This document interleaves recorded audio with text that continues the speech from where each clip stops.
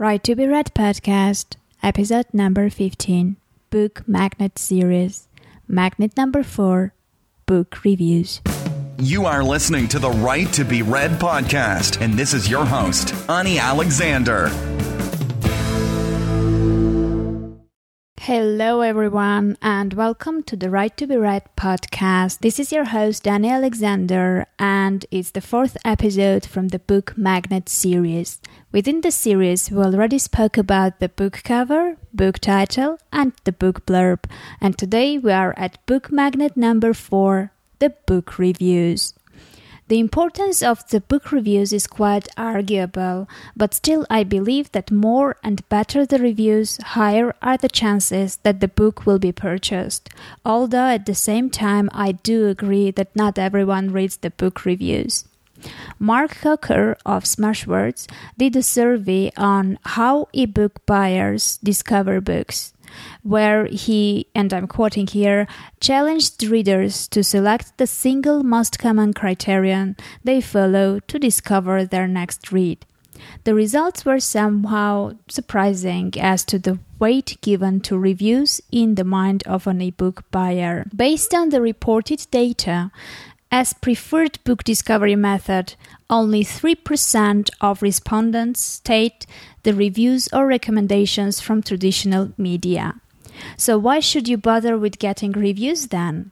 Well, first of all, if you are a self-published author, your book is most probably on Amazon.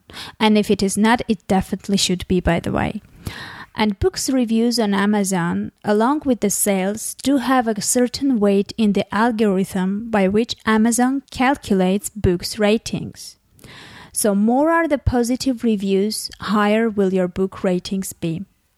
Of course, some pay for reviews for an artificial boost, but not only that is against Amazon's rules, but it's also considered to be unethical, so that should be a big no for you.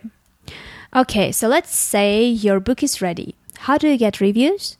Well, my advice is start as early as you can. In fact, start now, before your book is released. Why?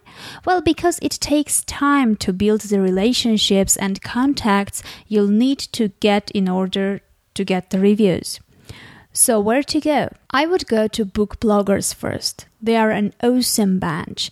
They love books, and based on their chosen genre, they have generated active, involved communities. Book bloggers have considerable reach and influence with their readers. And in some cases, they have access to even bigger group of readers because of affiliations they have built with other book bloggers and reviewers. In the show notes of the episode at www.anialexander.com/15 as number, I will include list of websites where you can find the bloggers who review books of your genre. Besides that, the book bloggers, you might also want to try and get review from Amazon's top customer reviewers. I will attach the link to that list also in the notes. By that, you will get not only a great endorsement for your book, but it's often perceived as a more meaningful and especially helpful review due to the criteria that Amazon uses to qualify those that have achieved this ranking. There are also paid services which provide reviews for books, but I personally never considered them. Why? Well, I was not willing to spend $400 to get a book review from one of the biggest and most respected book reviewers in the business even. First, it was quite expensive, and second, it's not necessarily a good review. It's an honest review of your work, and it's coming from tough reviewers, so I might have paid to get a bad review, in fact, and that was not the risk I was going to take. There are also groups on Goodreads where you could exchange reviews and find reviewers for your books.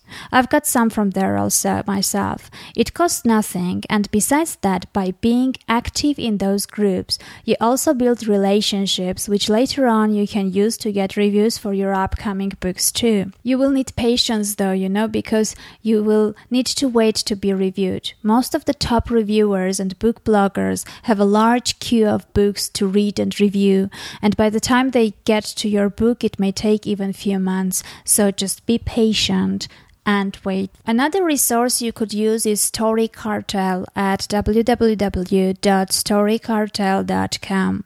They offer free books in exchange for honest review. You, as book author, apply to have your book featured there. You choose the price that the lucky reviewer will get, and prices start from $30 Amazon gift card to Kindle, for example. Then Story Cartel puts your book on their website for 30 days and also states a deadline until which the reviewers should post their reviews of your book on Amazon.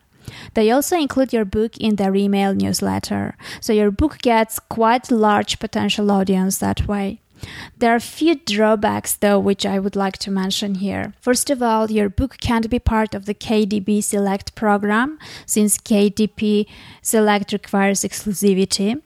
Second, people who have downloaded your book are not obliged in any way to review your book, so you can't tell how many will actually do so.